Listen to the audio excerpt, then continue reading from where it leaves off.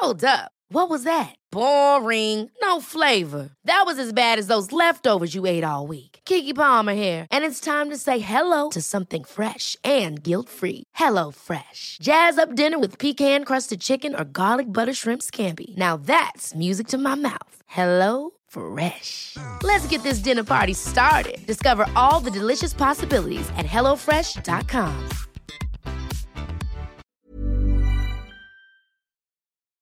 People always tell me, oh, Dr. Kang, I'm too busy to meditate or do my breathing practice or to play or to do these things. And then I will say, well, then, you're not just too busy to be healthy. You're too busy then to be happy. And guess what? You're also too busy to be brilliant and successful.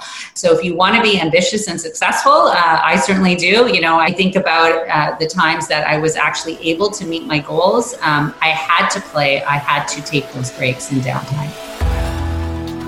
Hello and welcome to the Not Perfect podcast. My name is Poppy Jamie, a recovering perfectionist and the founder of award-winning mindfulness app Happy Not Perfect. Like the app, this show is about hitting pause and taking time to look after our mind and soul. In this series, I explore how we can make life better in 2020.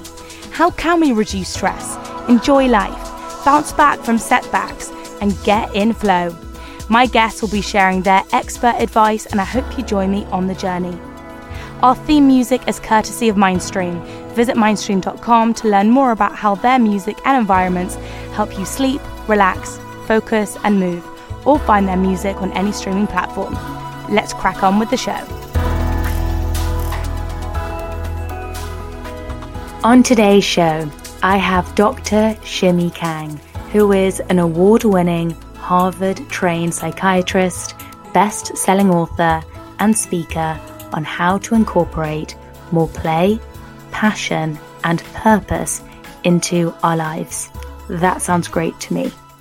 Dr. Kang has helped thousands of children, teens, and adults transform their lives through her books, TED Talks, and practice. In this episode, we break down the science of living life with more joy. And I love Dr. Shimi Kang because she really shares so much wisdom that's backed up by years and decades of research. I hope you enjoy this episode as much as I enjoyed recording it. This episode is supported by a brand I've been a huge fan of for years, Aromatherapy Associates. I passionately believe high quality essential oils are really effective in soothing the mind and body. So to launch their latest shower oils, a line that gives you a full mind and body experience in the bathroom by maximizing the therapeutic benefit of oils, we are teaming up with them to celebrate and encourage us all to take 5 minutes from our day to reset, refresh, and look after our spirit. There is no easier and better way to do this than jumping in the shower. So if you'd like to find out more, and I really encourage you to do so, have a look at the show notes and you can find out more about their oils by visiting www.aromatherapyassociates.com. Anyway, let's get into this interview.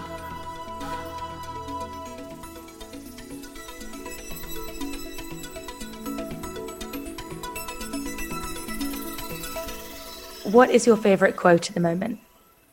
So there's a quote from the world of motivational therapy, and I don't even know who said it, but it's simple is not easy and knowing is not doing.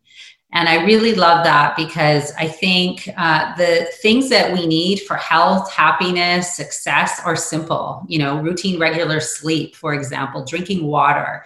But 80 to 90% of us are chronically sleep deprived and chronically dehydrated. And we know this. We know how to do these things. So knowing is not doing. And I think that's such a good reminder that the last part of the quote is doing leads to being. So when we do those things, when we sleep, when we drink the water, now we can become the people we want. So simple is not easy. Knowing is not doing. Doing leads to being. What's a life lesson you've been reminded of recently? So I have chronic pain. So I have a genetic condition where I don't make collagen, and I'm constantly battling my energy, my ambition, what I want to do with self-care. And it really is, I feel, the life lesson of my life. And it's ironic because I'm a psychiatrist and I'm always telling people to take care of themselves, but I find myself in that boat. So, and I used to laugh that, of course, the universe would not give me a mental breakdown because I know how to handle that, but it actually gave me a physical breakdown in my joints and stuff. To keep reminding me, I think, of that quote is that I need to remember the simple things that I know work and keep doing them for my own health and well-being.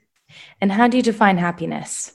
I believe happiness is a choice. I believe it is a verb. I believe it is those daily things that we do that bring us happiness. I've talked about lifestyle stuff already, but I think to add to that is routine, regular sleep, routine, regular exercise, routine, regular positive social connection.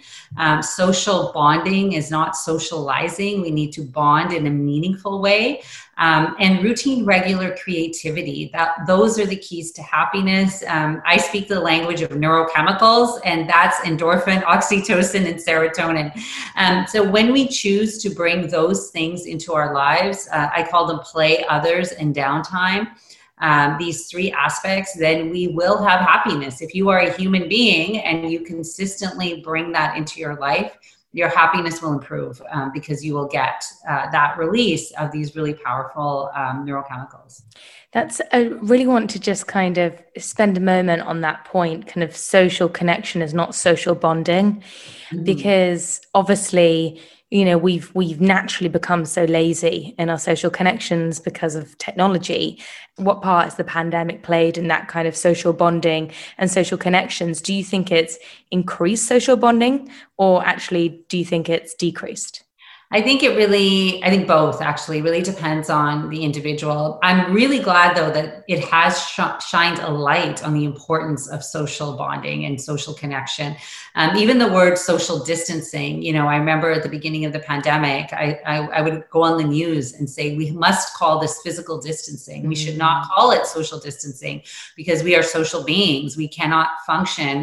The severest form of human torture is solitary confinement. You know, like literally that's a bit of a morbid thought, but that will lead to our dysregulation of our mood, anxiety, eventually suicidal thoughts, and we'll self-mutilate just by not being socially connected. And so the pandemic really shined a light on this. I think some people were able to realize that they didn't need to go out and, you know, do endless amounts of events and galas and lunches, but they did need to connect and call their grandparents or their close friends and make sure they stayed connected. For others, though, I think it's a bit of a harder battle because those natural aspects of our open world, you know, talking to a coffee shop barista, or, you know, just seeing people on the street also brought us some sense of connection. So, but I do hope that the pandemic has shined a light and created a course correction with this idea that socializing is not social bonding and we need the bonding. Really interesting. So your TED Talk has been watched by millions. And what I found so interesting when I was watching it is you delivered this talk in 2014. And now 6 years on, couldn't be more relevant. Everything that you were saying, you know, you've mentioned it, but crazy stress levels, sleep deprivation. And you said, you know, we use busy as a symbol for importance. And you were highlighting kind of how dangerous that was then. And I don't think that's particularly changed that much. And why do you think we are so addicted to being busy?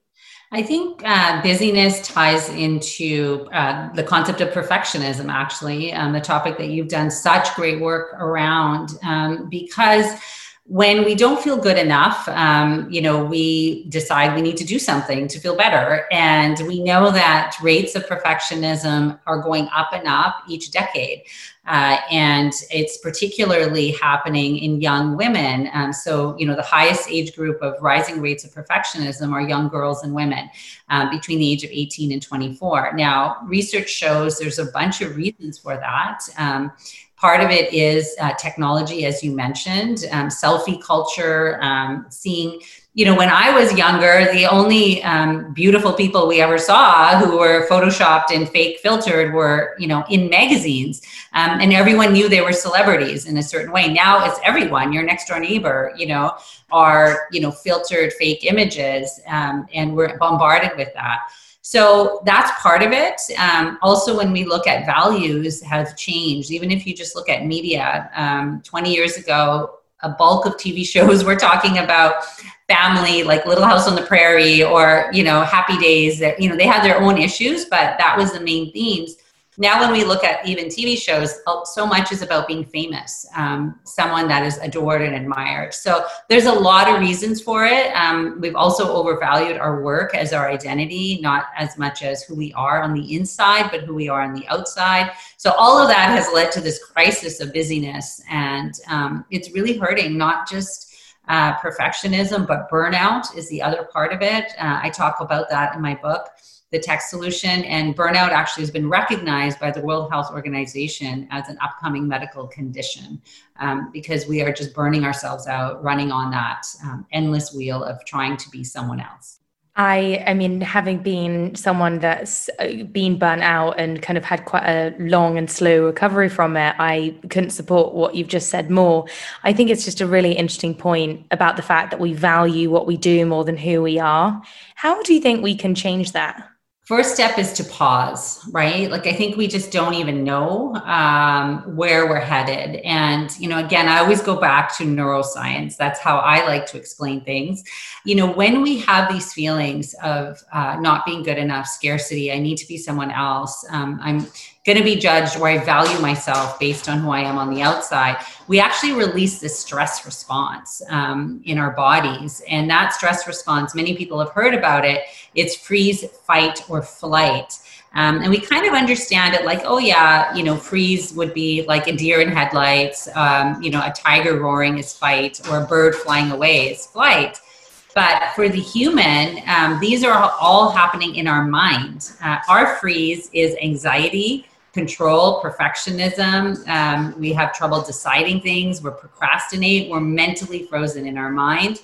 Our fight is irritability, and our flight is any kind of avoidance and distraction. So to get out of it, we have to get out of that system of survival. And the simplest things are really powerful. So just pausing. And I really encourage people to develop a practice of breathing, deep breathing, because when we stretch those receptors in the top and bottom of our lungs, it will shut down that stress response. It will abort that freeze, fight, or flight reaction. And now you can think with a clearer brain, with the top part of your brain, not that primitive part, and you will make different choices and decisions as opposed to reacting from that place of stress. So again, very simple thing, pause, breathe, reflect, but it's not easy. And we kind of know it works, but that doesn't mean we're doing it. Absolutely. And I think this kind of moves into what you speak about a lot, which is that we are wired to be adaptable. And the science of adaptability. What does that mean? And I would love for you to kind of go into like how Darwin, how we thought it was survival of the fittest to begin with, but then it actually, in his later work, Darwin suggested survival of the fittest isn't necessarily the best way forward. And actually adaptability is what keeps us alive and thriving. Right. Yeah. It's really interesting because survival of the fittest actually became inappropriately understood as the fastest or the strongest. But really the fittest meant a fit with an ever-changing world, kind of like a pair of shoes have to fit your feet. So survival of the fittest is actually about adaptability, adapting to a constantly changing world. Now, right now in 2020, our world is the most fast-paced, rapidly changing we've ever known. So this makes this concept of survival of the fittest or adaptability even more important now than ever. But it's always been the key to success, whether you're a plant, an animal, bacteria, a company, a small business, a corporation, or an empire. What I find interesting is there is a second part to that Darwin's theory, which we don't talk enough about, but is also very relevant now.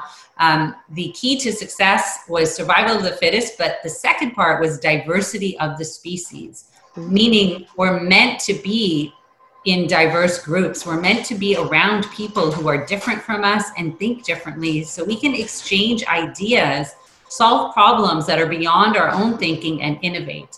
And I think that really calls for what we're seeing now is this diversity and inclusiveness as a second part of success. Gosh, I've never heard of that second point. I absolutely love that. And what's interesting is kind of we are at this, I think, just huge junction, because social media, you would think, would have brought us more diversity. But in a way, I think that you end up following more people who are like you. So we've ended up kind of more groupthink, like a viewpoint is strengthened by these kind of echo chambers. What are your thoughts on social media, and how does somebody increase the diversity in their life to be able to kind of capture that second wave of like us being able to be more adaptable? And I'm sorry if that sounds like a very simple question. You know, I look at technology in my book, The Tech Solution. I actually make the analogy of technology and fire, meaning that at a certain point in human history, our ancestors, the early humans, had to decide if fire was a good idea. On one hand, it was going to cook their food, protect them, bring them down from the trees, and innovate and create all kinds of opportunities. But on the other hand, it was very dangerous. And if you didn't use it right, it would scorch and burn you and kill you. I believe technology is the fire of our time. It is an innovation that is so powerful that if you don't use it, you are definitely at risk of being left behind in our modern world. But if you don't know how to use it properly and in your service, not in the service of the persuasive design aspects of a lot of the tech that we are being exposed to, then it can really hurt you. And we know that social media use, on one hand, is linked to anxiety, body image disturbance, and addiction. But on the other hand, it's linked to community building and innovation and even self-care, right? With so much positive online. So it's really your choice to decide how you're going to use this very powerful innovation. So if I take, let's say, Instagram, I say 1 hour of Instagram could actually be toxic to you. It could release cortisol if what you're doing on Instagram is comparing your life to other people's wonderful life, and you're stuck in FOMO and comparisons or hate or cyberbullying or whatever. That's toxic. Another hour of Instagram could be what I call junk tech. It's just dopamine driven, mindless scrolling, kind of like eating a bag of chips. You know, there's no nutrition there. But, you know, it's a little junky, and a little bit of that, you know, is not a big deal, just like pizza and pop on a Friday night. But if that's all you're consuming, it's going to be a problem. Or 1 hour of Instagram could include bonding, reading inspirational quotes, developing your community, you know, doing mindfulness or meditation on live. And now you've got healthy tech use. So social media is really about how you consume it. You can consume toxic social media, junk social media, or healthy social media. The good thing is it's our choice to make. When you're ready to pop the question, the last thing you want to do is second guess the ring. At BlueNile.com, you can design a one-of-a-kind ring with the ease and convenience of shopping online. Choose your diamond and setting. When you find the one, you'll get it delivered right to your door. Go to BlueNile.com and use promo code LISTEN to get $50 off your purchase of $500 or more. That's code LISTEN at BlueNile.com for $50 off your purchase. BlueNile.com, code LISTEN. Hey, it's Ryan Reynolds, and I'm here with Keith, co-star of my upcoming film, If, only in theaters May 17th. Do you want to tell people the big news? All right, I'll do it. Sign up now and you'll get unlimited for $15 a month and 6 months of Paramount Plus Essential Plan on us. MintMobile.com/switch. Upfront payment of $45 equivalent to $15 per month. Unlimited over 40 gigabytes per month. Face lower speeds. Videos at 480p. Active Mint customers by 531.24 get 6 months of Paramount Plus Essential Plan. Auto renews after 6 months. Offer ends May 31st, 2024. Separate Paramount Plus registration required. Terms and conditions apply if rated PG. So you are the incredible founder of Dolphin Kids and the Dolphin Method. And I just think when I was reading about it, it's just so clever.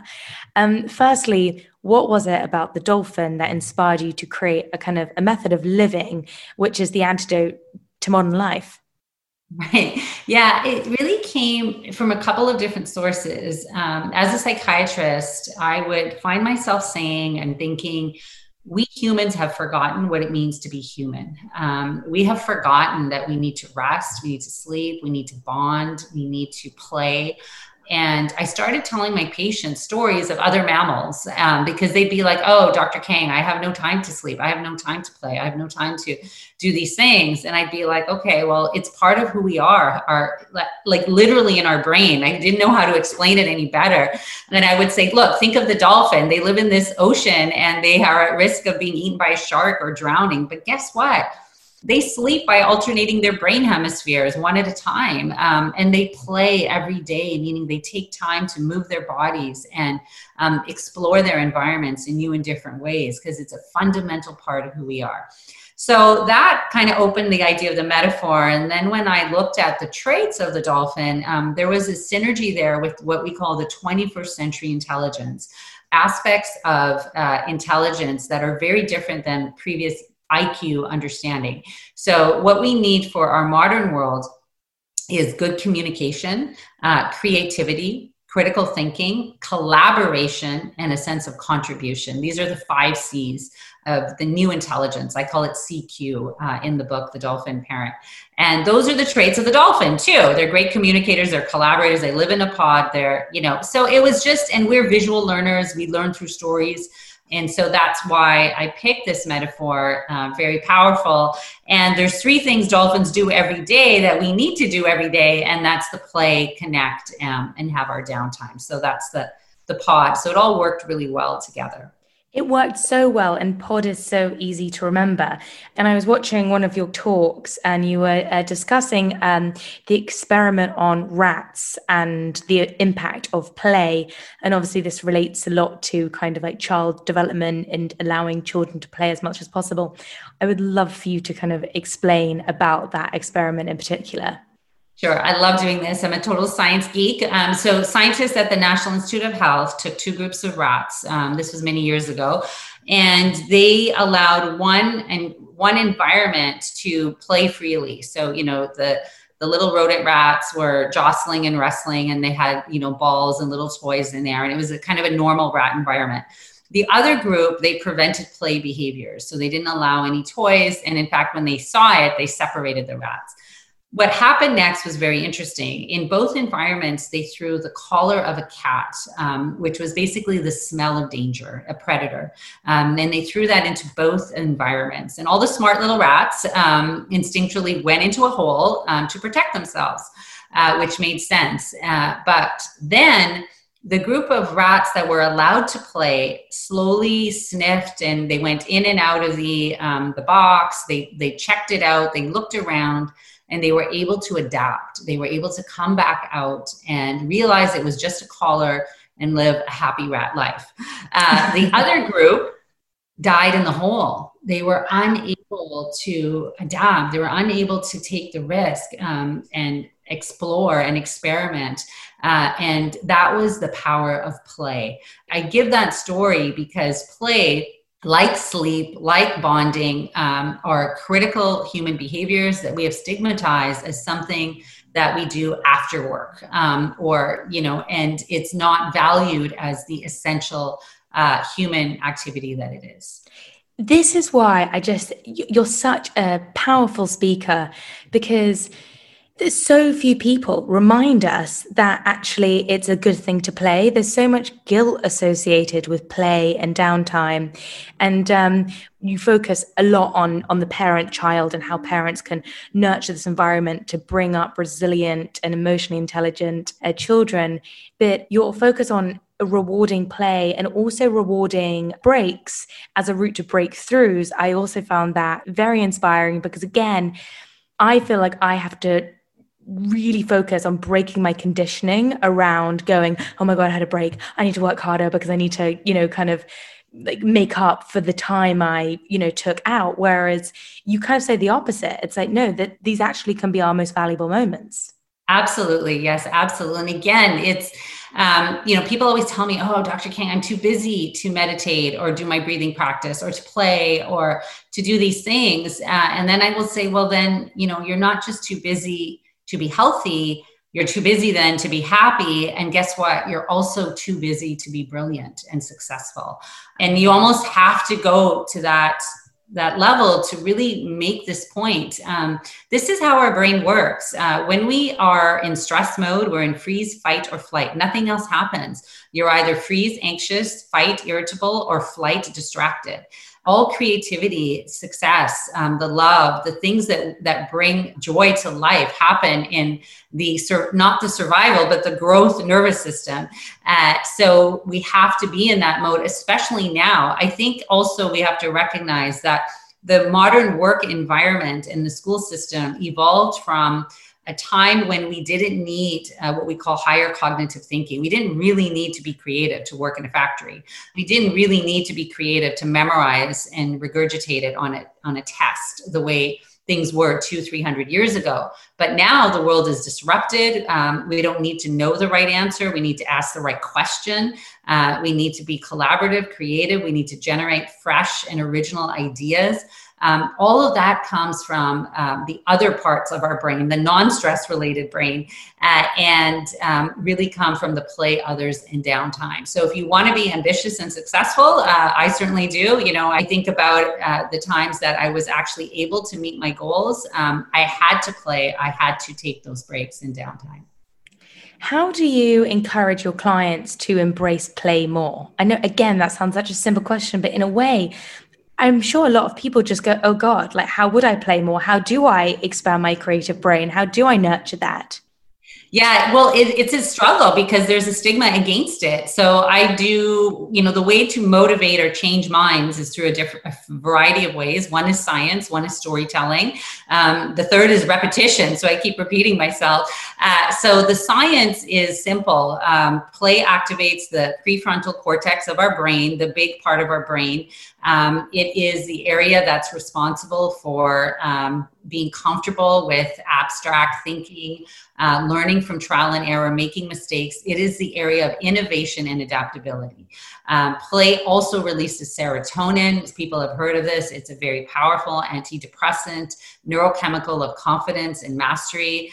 So people are shocked when they hear that play releases serotonin, and people have heard serotonin word as something we need to take when we're anxious and depressed. And storytelling, meaning that, why would Google and Facebook and some of the world's biggest, most competitive companies bring in playrooms, create genius hours in their work week, meaning that, you have 2 hours on a Friday to play with your favorite project, and have these massive investment in play if it didn't have value. So, and I keep repeating all of that because I think that part of understanding is really realize that we're locked in to this concept that, play is a luxury we do after the fact, not an essential part of our human health, happiness, and our innovation. Yeah, it's a health habit. And so do you find people find kind of success in coloring in or kind of playing like sports games or like watching movies? Are those kind of involved in what you prescribe? Yeah. So, okay. I love the topic of play. It's very sophisticated. There's 7 different types of play. Each activates a different part of our brain. So for example, rough and tumble play or body movement play. Think of dancing, think of gymnastics, think of twirling you can see little girls twirling around, little boys wrestling, let's say, or whatever. They're like, everyone's all over the place. What that does, body movement play, when we think of the push and pull of physical activity, it's actually developing our social mind. So if you think of wrestling, I have 2 boys. When they used to wrestle, they're actually not hurting each other, but they were actually learning how far to go, how to assert yourself. So young kids who rough and tumble play, and even adults, were less likely to bully or be bullied, and we have healthier social relationships. There's something called object play, which is playing with our hands, sculpting, ceramics, gardening even. Our hands are very intelligent. We have 60,000 sensory neurons, and our human hand evolved the same time as the brain. Most people are like, oh yeah, when I'm stuck with a problem, I find if I do the dishes or I fiddle with my pencil or I doodle, I can get unstuck. So that's object play. There's social play. There is storytelling play. We are a storytelling, species. So there's 7 different types of play, and I believe, and the research supports that they all help develop essential parts, essential life skills that are so important to our health, our happiness, and our problem solving and innovation. Talking about something you've recently launched, Mental Wealth, which obviously encompasses so many of the things that we've spoken about in this episode, but talk to me about, what do you mean by mental wealth? I really thought a lot about what to call the YouTube show. And, as a psychiatrist, mental health, of course, is a big topic. But I really feel we need to expand the conversation beyond that.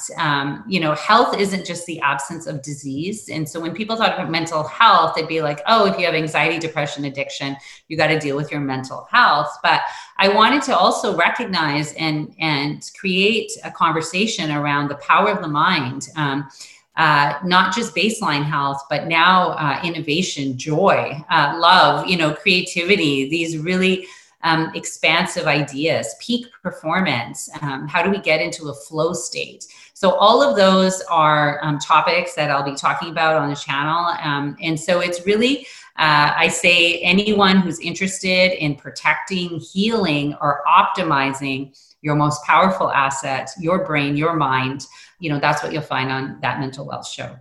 So when we talk about healing, what do you mean by healing the mind? Because I think we can all agree that all of us have got faulty thinking habits. Like we, get stuck in those thought ruts, or we just can't stop obsessively thinking about something or worrying. Where does healing start for you, and how do you approach it? Yeah, that's so interesting, because I don't see healing in the sense of there's damage. I see healing as a sense of pathways. So we have something in our brain, and it's beautiful. It's called neuroplasticity, complicated word, I say, but it's a complicated word for hope. And what I mean by that is every brain has the ability to change and to learn and to rewire. No matter how much trauma you've had, no matter how much negativity or experiences, our brain is really gifted with this idea of being able to rewire or being neuroplastic. So healing is about recognizing which pathways you might have developed over time. The pathways in our brain develop the exact same way as, let's say, trails in a forest. If you go to a forest, you're going to see pathways there. Well, those came from people walking on those trails, and the trails in our brain have been walked on. If you're perfectionistic, well, then maybe you learned that as a child. Our school system encourages that. Everyone's evaluated, you get a grade. If you're anxious, you created, there's a trail there, a pathway, a neural pathway. Luckily, we can unwind those pathways. We can create new trails, just like in a forest. You can just start walking on something else, and over time it will develop. We know neuroplasticity takes about 90 days to develop a new habit. I talk a lot about this in the Tech Solution book, is I actually open up the idea of habits. So to me, healing is habits. And people may not see it that way, but it's mental habits. When someone says something, which pathway is triggered? Is it my stress response, or is it my curiosity response? And instead of internalizing it and feeling that maybe that was unfair to me or hurt my feelings, I'm going to take the pathway of curiosity and wonder, why would that person say this? I wonder what's going on in their lives. So to me, I'd like to think of it more as rewiring and changing habits and pathways. And that's how we heal fundamentally. There are so many habits that are good for us, and sometimes I think it can get a bit overwhelming. If there was one habit that you could encourage every single person to take up to be on a path to greater mental wealth, what would that be? Oh, wow. I would honestly say breathing, simple. And the reason why I say that is, if you are in that stress response of freeze, fight, or flight, you're not going to be making choices or decisions with your full level of awareness and intelligence. You will be anxious, irritable, or distracted. And if you can develop a breathing practice, and every human has the same receptors in the top and bottom of our lungs, it will work for you. Now you will be in that nervous system, we call it parasympathetic or growth nervous system, and you will be able to interact with your world versus react. And so that's one very simple thing that we all know how to do, but we got to get to the doing a bit more. Right, totally. Thank you so much for this deeply informative interview. How can people find you? What's the best way to kind of find your books, you online and on socials? I'd love to hear that.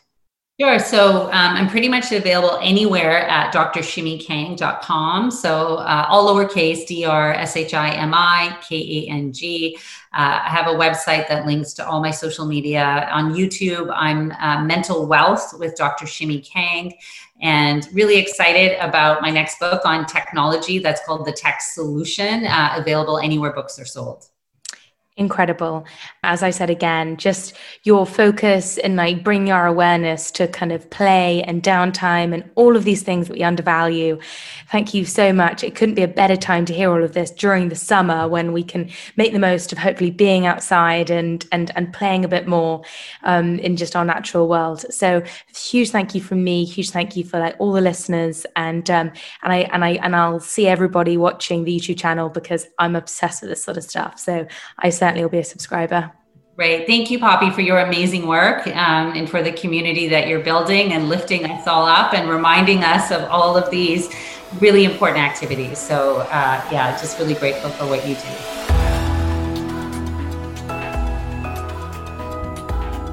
That's it for today. Thank you for listening. Of course, it would be amazing and very appreciated if you wouldn't mind hitting subscribe and sharing this podcast.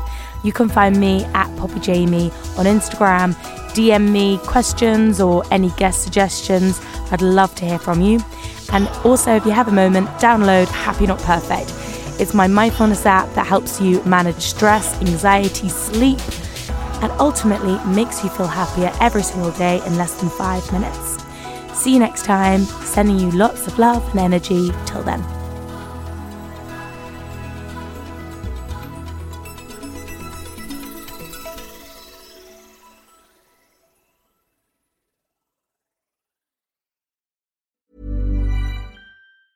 Ever catch yourself eating the same flavorless dinner 3 days in a row?